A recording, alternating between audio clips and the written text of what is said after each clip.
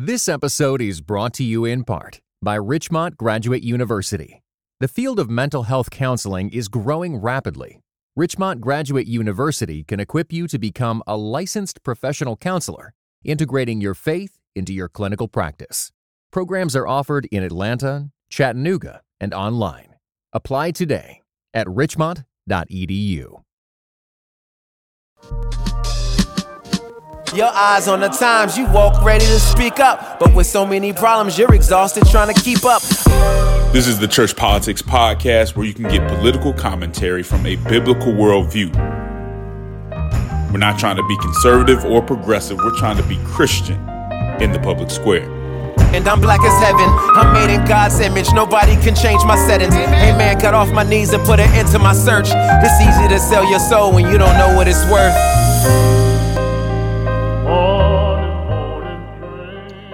With your no good Ann Camp, you're listening to the Ann Campaign's Church Politics Podcast with Justin Giboney, a.k.a. Bishop Cooper's grandson, and the Windy City representative, the baddest brother above the Mason-Dixon line, my play cousin, the Right Reverend Christopher Butler.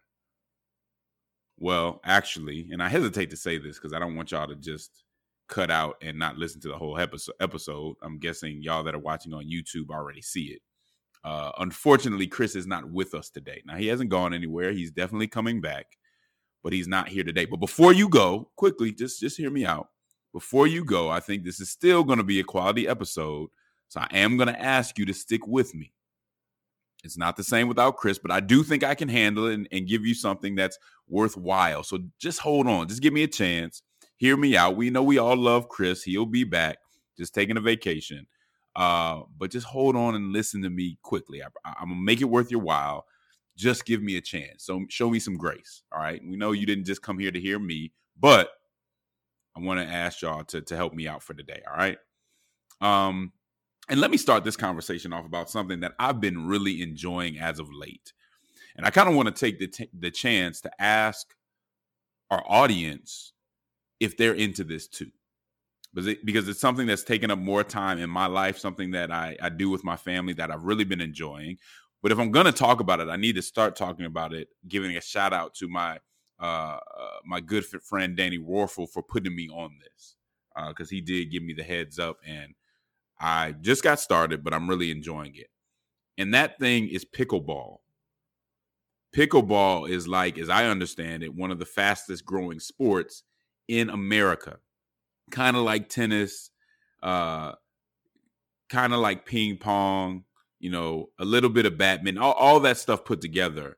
You can look it up on YouTube and check it out, what it's all about. But it is really fun. It's accessible. You can play it with family members. You can be very competitive, but it's not so hard that it's going to take you, like golf, 20 years to learn it and get good at it, right? So I've really been enjoying it. And I want y'all to shout us out. So I want y'all to hit us up on our Patreon. I want y'all to hit us up on Instagram or Twitter or however you interact with the Ann campaign, and let us know as part of the Church Politics audience if you're into pickleball. I want to get a feeling for how many people have already gotten into this sport, because I enjoy it. I think a lot of you will enjoy it. Great workout. I mean, you can burn some serious calories just within an hour and a half of playing.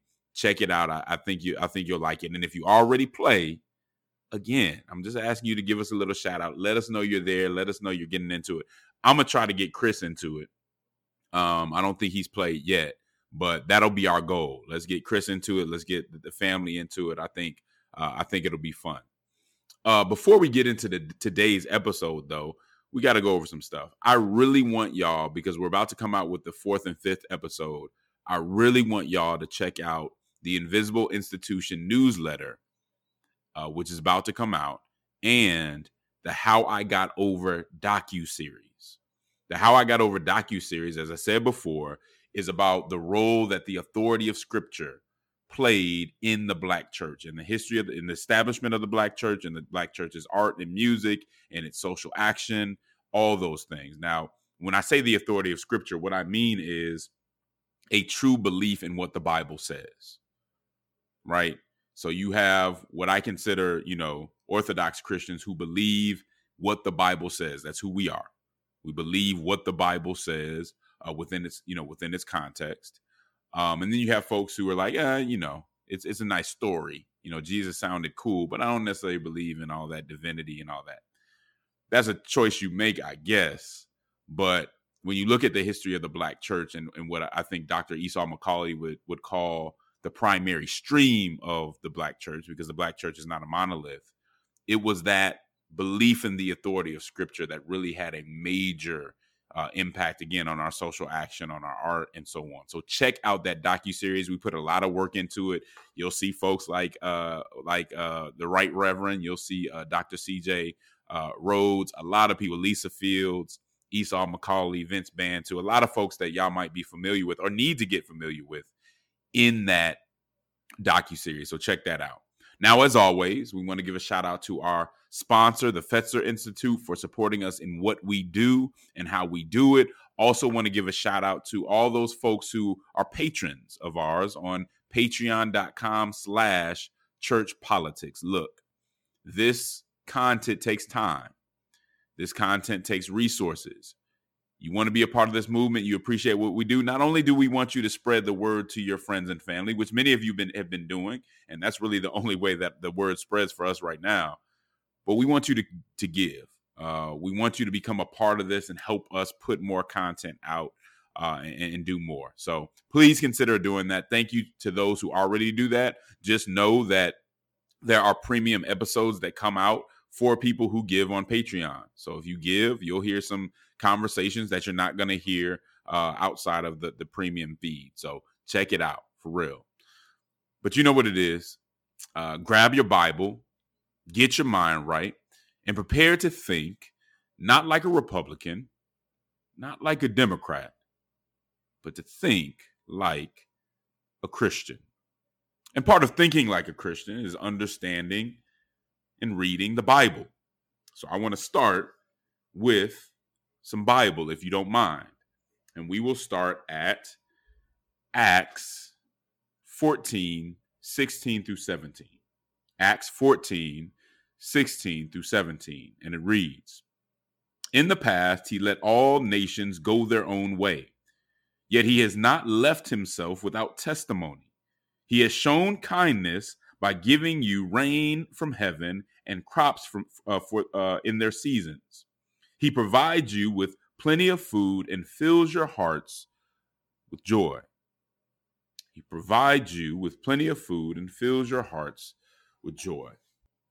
Acts 14, verses 16 through 17, that scripture gives us a picture of God's common grace.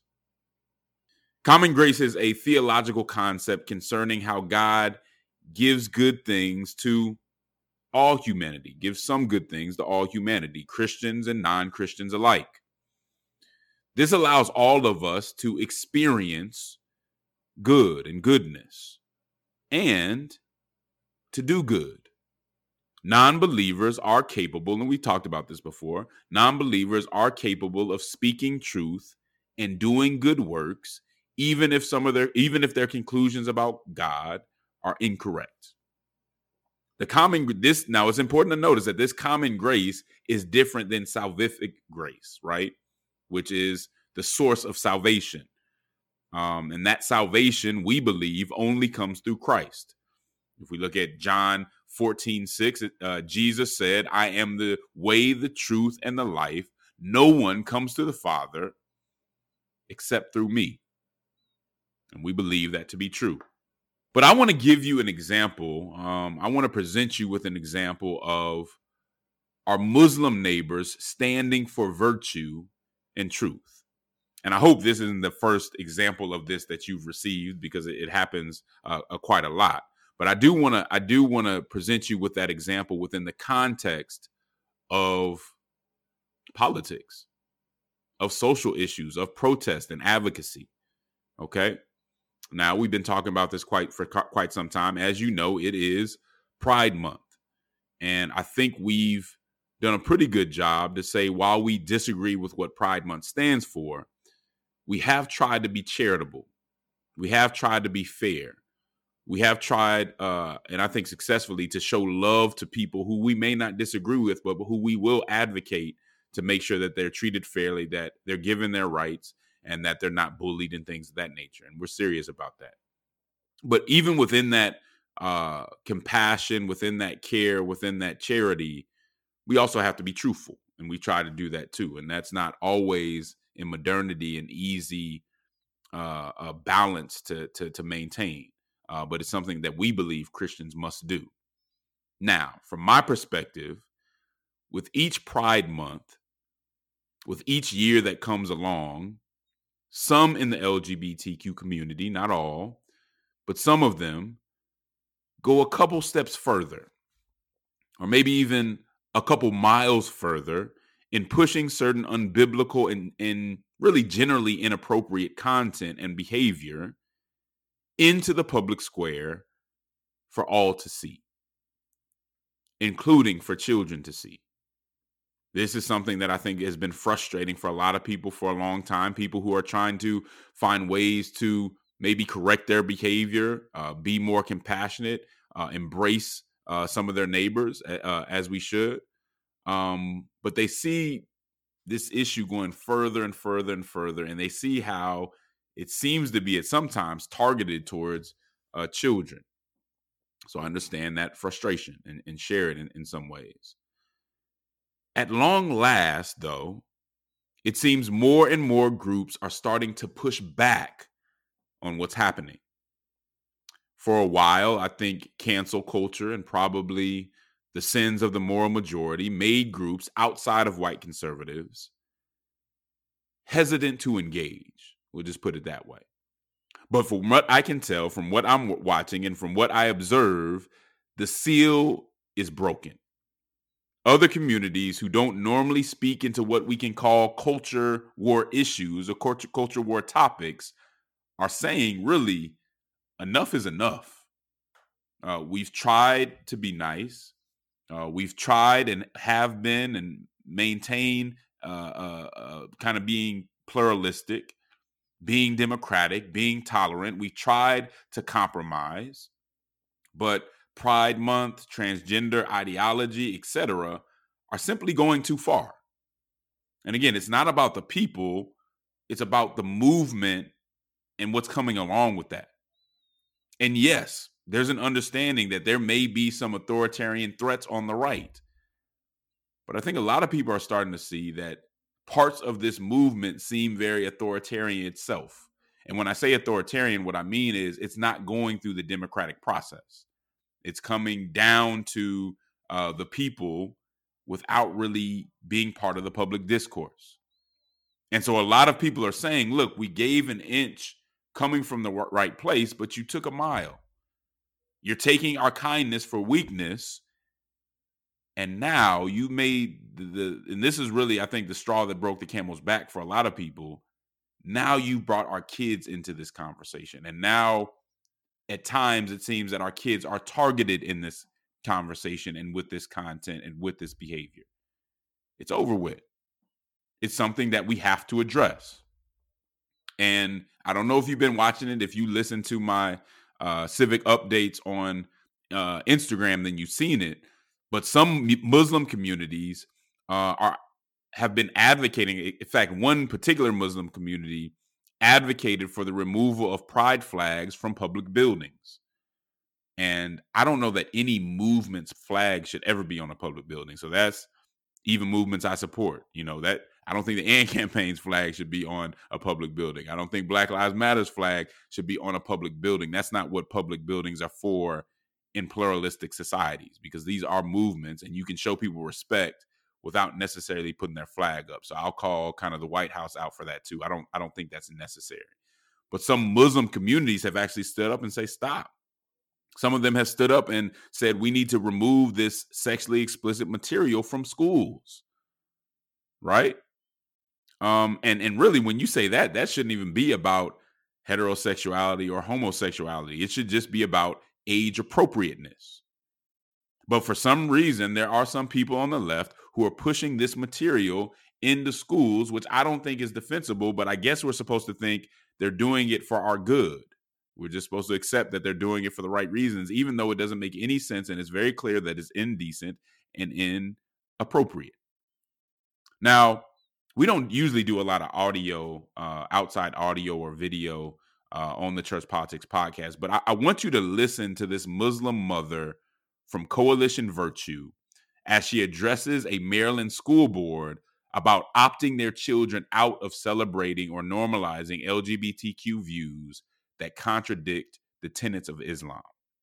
Take a moment to listen to what she has to say. I think she makes some really good points. Bismillah. Good afternoon. I'm Samir Munshi. I work with the Coalition of Virtue, a Muslim-led nonprofit based here in Maryland, and I want to address the board on the issue of opt-out.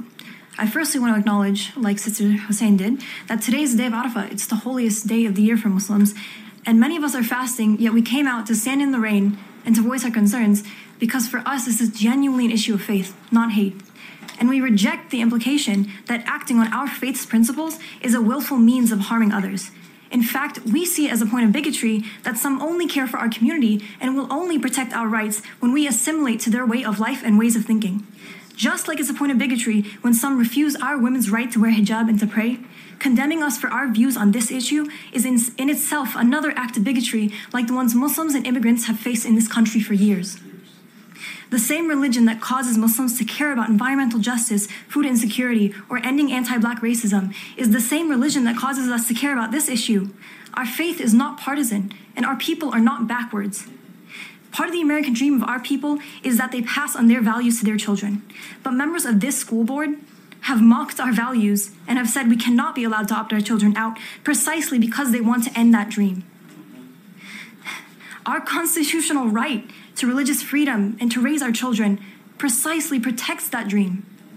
Many of our families don't have much of a choice whether to place their children in this public setting.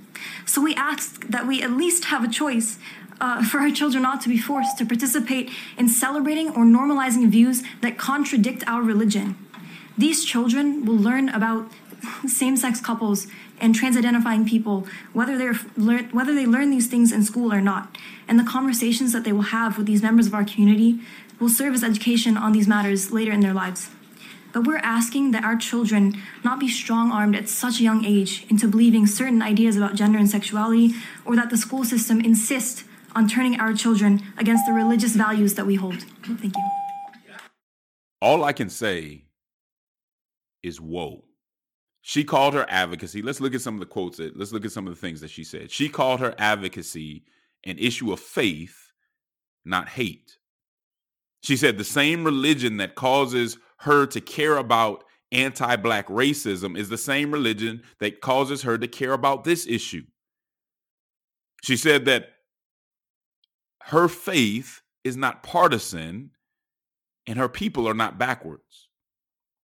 There are some Christians that need to hear that. Your faith is not partisan or shouldn't be partisan either. And I think that she said this. I think she had to say that her faith wasn't partisan because some people were accusing her or accusing the Muslim community of selling out to Republicans because they were advocating for their beliefs, which just happened to contradict secular progressive tenets. Some people can't understand anything outside of the white progressive and conservative binary. And I'm going to get into that a little bit more later too. But here's the big quote that I really pulled out of what she said. And I think she hit it on the head. And I think what she said applies to my community as well. She said, some people only care about our community and will only protect our rights when we assimilate to their way of life and to their ways of thinking.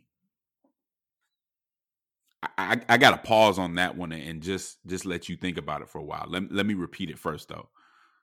She said that some people only care about our community and will only protect our rights when we assimilate to their way of life and their ways of thinking. As a Black man in America who is neither fully progressive or conservative, I completely understand where she's coming from. She rightly called this out, and it happens on the right too, by the way, but she rightly called this out as bigotry on the left. bigotry on some of our school boards, bigotry in some of our legislatures, and bigotry in some of our institutions of higher learning. Now, we know that there are some sincere people on the left. That's not what this is about. I know them. I care about them. I appreciate them greatly and have done work with them, plan on doing work with them in the future. But we do need to dig into the point that this lady is making right here, because it's a very important point that I think a lot of people miss, including some folks in my community. If you think bigotry only comes from the right, then you are quite naive or merely, just uninformed. The left is great at supporting and flattering certain minority groups on their terms and for their purposes. But let that same group, and I know this from experience, my friends, and so does Chris, by the way, but let that same group voice a value or a thought or an opinion that doesn't fit secular progressive orthodoxy, and many of them will completely flip the script immediately. I've seen too many situations where folks on the left who you thought were cool with you, who you thought supported Black culture, will disrespect you worse than some folks on the right will disrespect you when you disagree with them, because they have this feeling that you have to disagree, that you have to agree with them all the time. And you're like, wait, I thought you appreciated Black culture. I thought you had this agape love for our culture and our people. What happened to that? Well, I'll tell you what happened to it. Some people on the left only love us when they can use us to virtue signal against conservatives, or when they can use us and use our political and social capital for their agenda. It's a love, quote unquote, that is conditioned on political and ideological things. A very shallow love, if we can even call it that. I found that a lot of anti-racist, intersectional, Black Lives Matter sign in the yard, white progressives only appreciate Black people who agree with them and are bewildered and disgusted by those who have the audacity to disagree with them on certain issues. I mean, at first I used to be surprised by it, but then I was like, whoa, this is just how it is.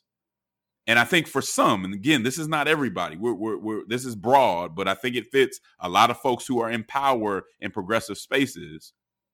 The savior complex can't handle anything but eternal gratitude from those they believe they saved.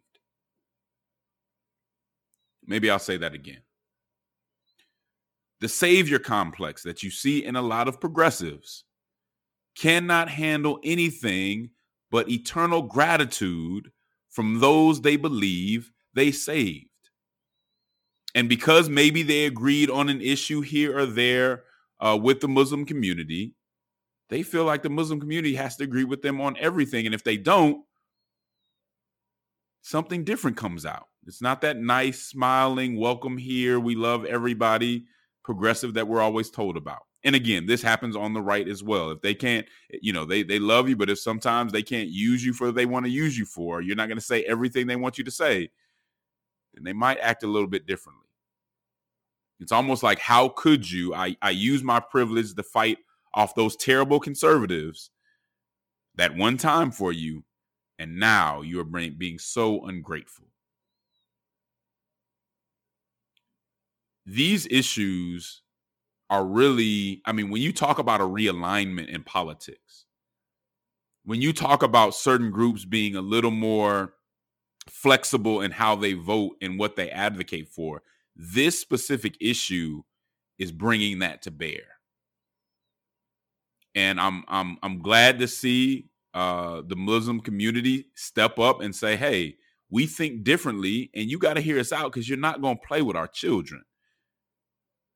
You're not just going to do what you want to do and think you know best for our children. If I say I don't want them to be a part of this or that, then you need to listen to me. And if I say I don't want the pride flag up on public buildings, then you need to hear that out and you need to have some respect for it. It's an interesting conversation. We will continue it and be right back on the Church Politics Podcast.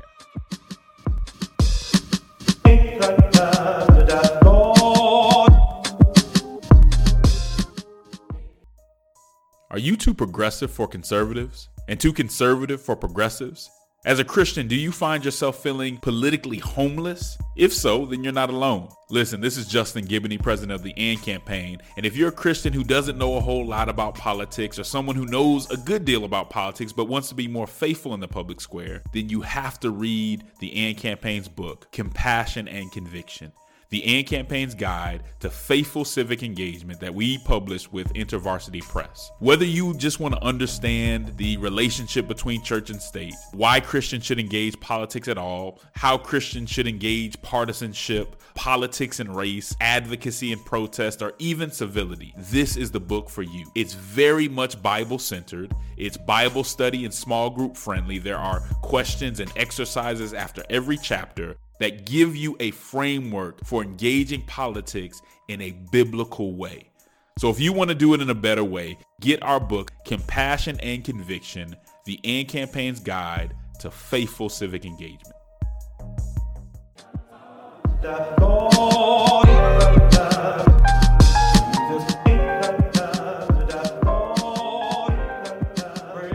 And we are back on the Church Politics Podcast with Justin Giboney and the Right Reverend Christopher Butler. Okay, y'all know that Chris is not here, but hopefully many of you are still with me. Hopefully many of you are finding this conversation to be interesting or enraging. Whatever it is, you are still here. But I want to continue the conversation about the Muslim community and their disagreements with some folks in the LGBTQ community and how they're standing up to make their voices heard. This is what democracy is about. I don't know why anybody might think different, but there was an article in The Guardian that they published about the reaction of some on the left to this new advocacy in the Muslim community. And it says this. It says that in 2015, many liberal residents of Hamtramck, Michigan, celebrated as their city attracted international attention for becoming the first in the United States to elect a Muslim majority city council. They viewed the power shift and diversity as a symbolic but meaningful rebuke of the Islamophobic rhetoric that was a central theme of then Republican presidential candidate Donald Trump's campaign. This week, many of those same residents watched in dismay as a now fully Muslim and socially conservative city council passed legislation banning pride flags from being flown on city property that had, like many others, been flown around the country and was intended to celebrate the LGBTQ plus community.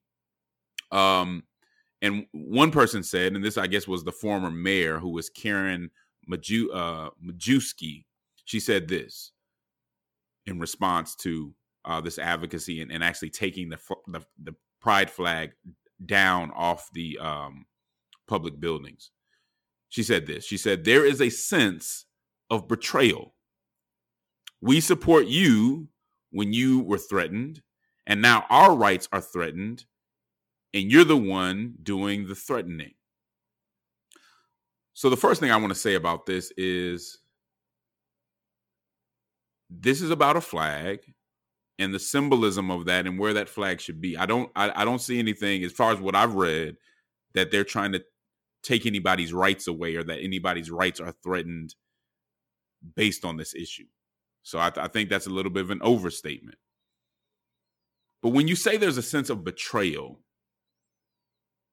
that's an interesting statement to me. It says a lot. Has this Muslim community pledged their allegiance to the progressive agenda? To feel a sense of betrayal on this matter, in my opinion, is to show a serious sense of entitlement. What makes you think that these people can't have an opinion that differs from yours? Do you really think that everyone must follow your lead and abide by your agenda? Why? If you educated yourself on Islam at all, you would know that they have some socially conservative perspectives. Why is that offensive to you? And even if it is offensive, why do you feel betrayed? Is this some type of political indentured servitude? Is that what they're in? You helped them at one point and now they have to do everything that you say they should do. You supported them coming into office, therefore they do what you tell them to do now, or they can never disagree with you on serious issues now. And it makes one wonder if you respect others as people, or do you just want some sort of political mercenaries that, again, you can use their social and political capital against your culture war enemies? And really, I think what that quote exposes is the typical culture war thinking. And the typical culture war thinking, which unfortunately some in my community have bought into as well, is choose a side. Either you're with us or you're with them. And even if some of our values are completely outside of what you agree with religiously, or what your theological understandings tell you, you got to choose one side or the other. But what I think a lot of folks that are engaged in this culture war, a lot of folks who are white progressives and white conservatives have to understand, the politics of other groups aren't necessarily limited to the framework drawn by the culture war. Not everybody subscribes to the progressive versus conservative binary and abides by that and creates their politics based off that foundation. That's not how everybody thinks of their values and their politics. And some people put their religion, which may not fit on either side, above all of that. And I guess that's hard to understand when progressivism or conservatism has become your religion. We have to do better. The idea that you feel betrayed because somebody wouldn't put a movement flag, would remove a movement flag from a public building, even if the AND campaign had a flag, I would probably ask people not to put it up. But even if we had a flag, I would not think it deserves to go up on a public building. That doesn't mean I don't love you as a person. That doesn't mean I won't fight for your rights as a person. That means it's inappropriate. And I think it was inappropriate when the White House did it. But this whole thing about we feel betrayed, the only way you feel betrayed is if I don't have control of my own voice. And once we've done something together or worked on something together, or once you've supported me, I have to now go along with you on everything. Why would that ever be an assumption?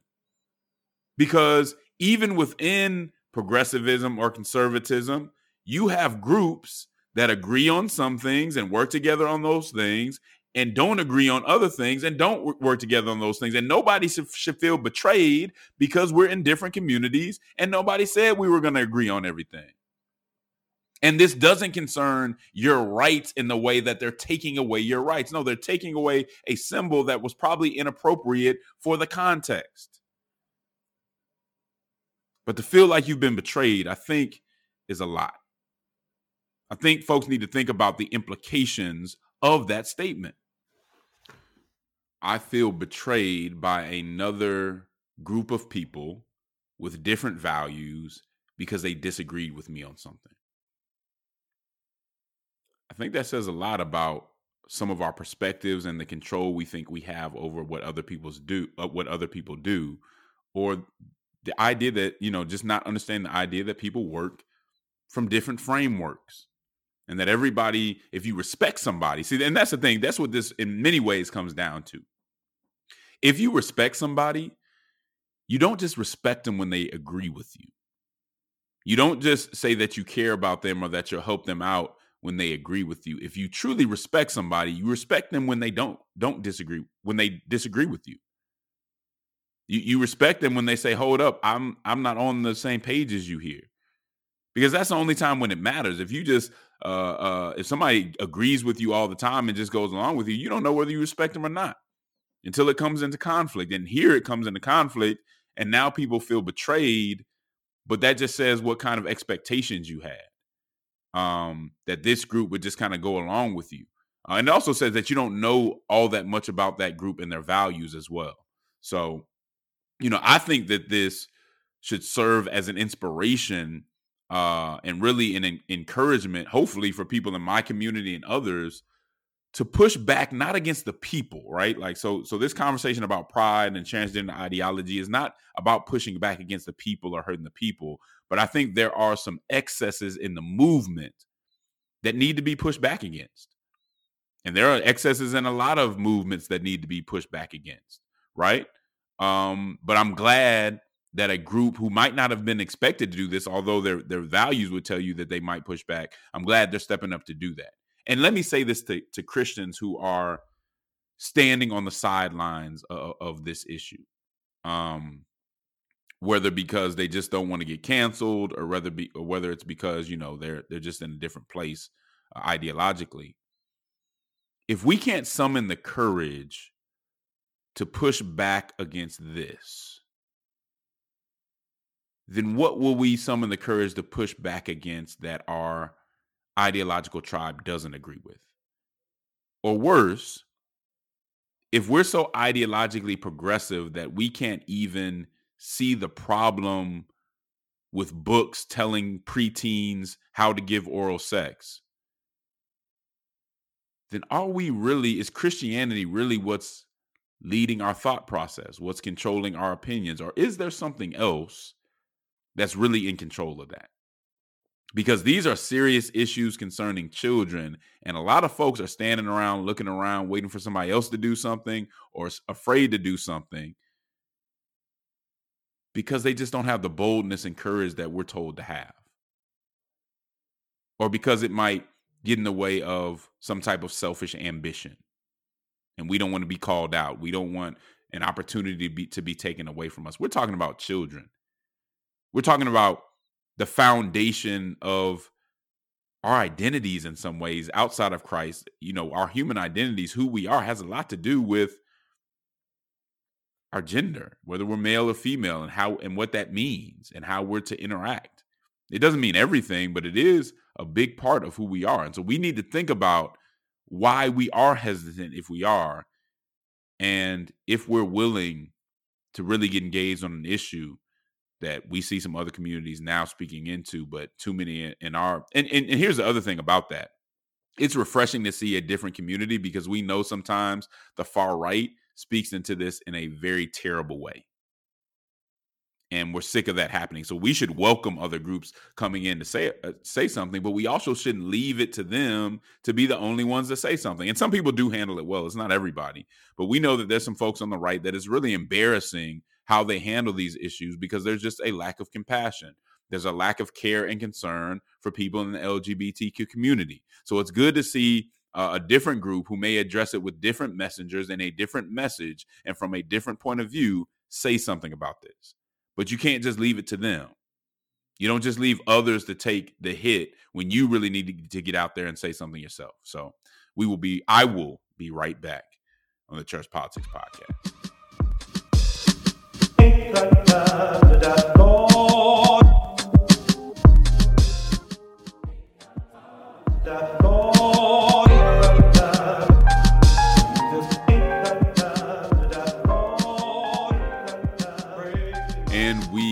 I am back on the Church Politics Podcast. I'm a creature of habit. I can't stop saying that.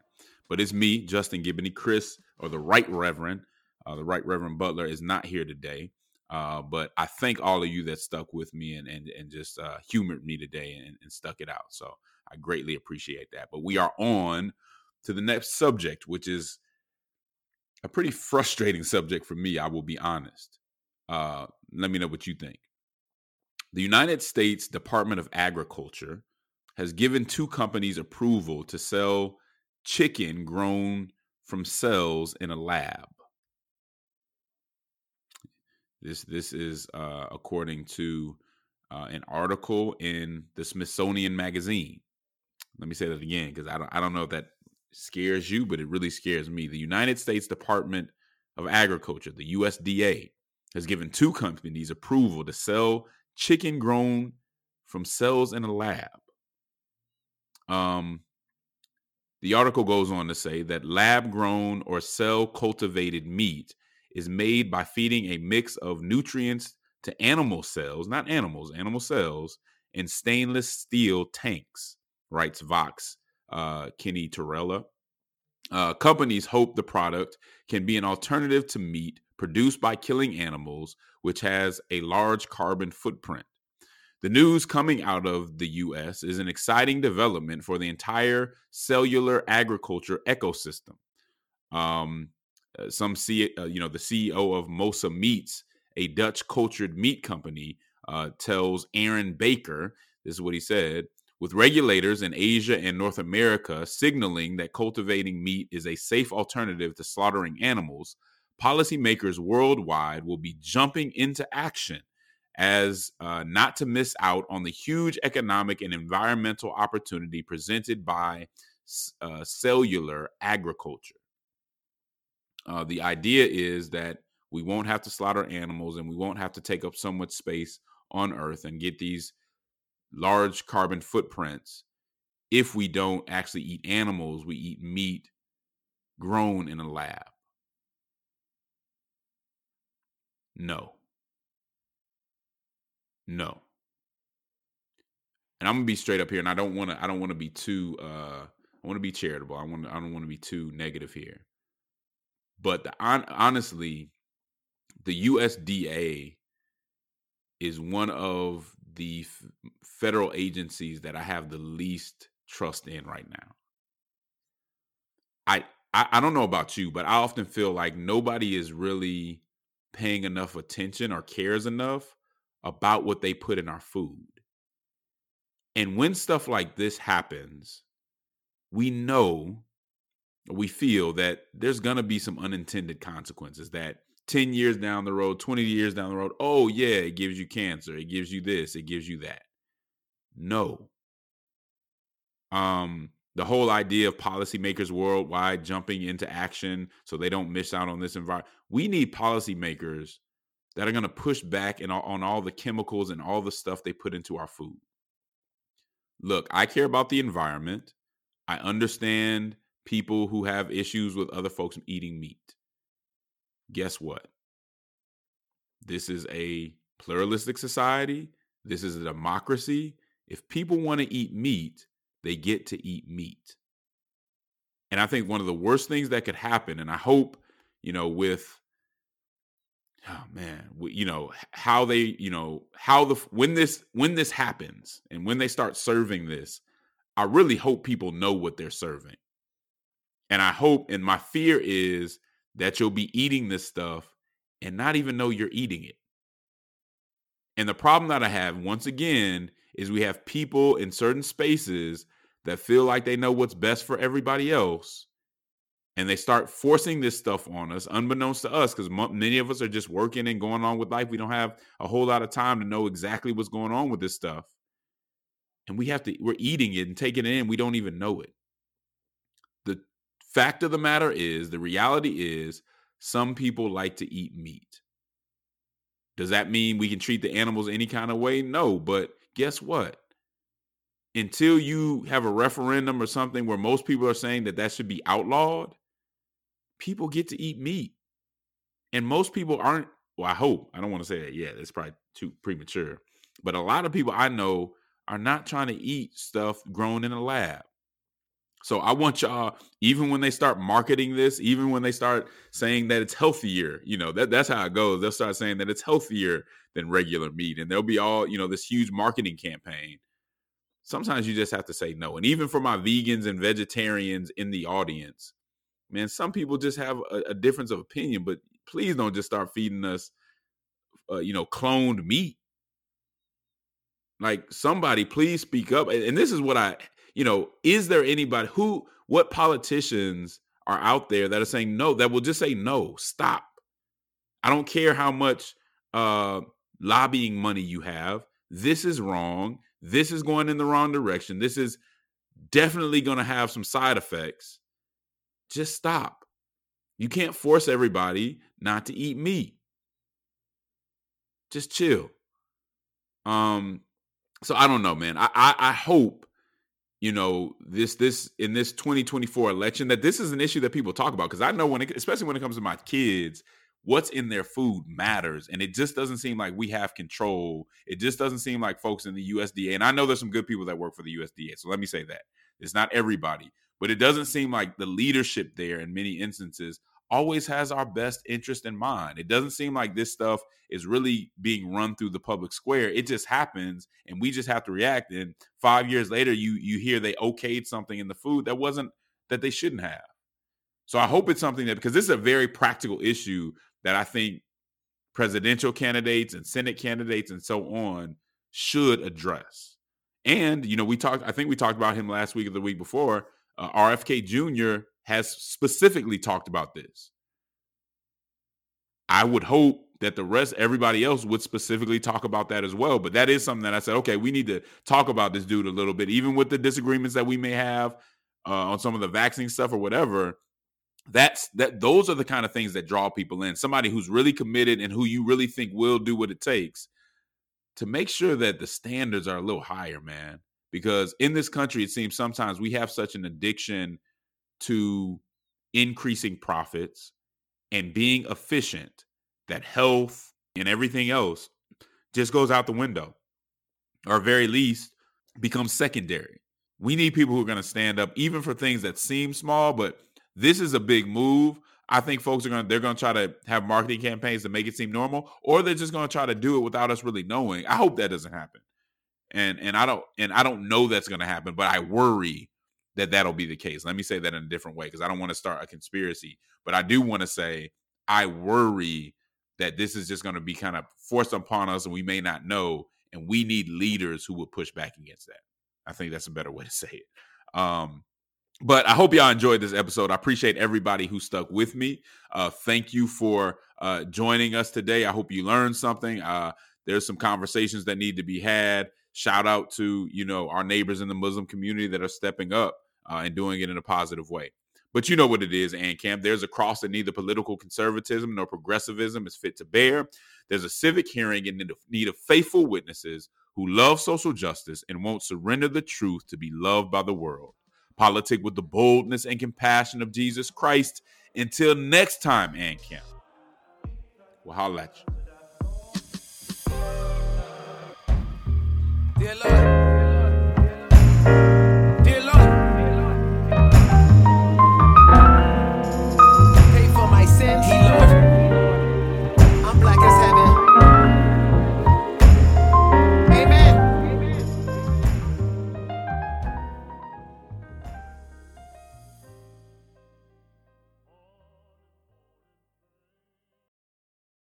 This episode was brought to you in part by the Areopagus Podcast, two clergy of different traditions, Father Andrew Stephen Damick and Michael Landsman, discuss encounters of historic Christianity with other religious traditions. How do we engage with those who believe differently? Listen wherever you get your podcasts.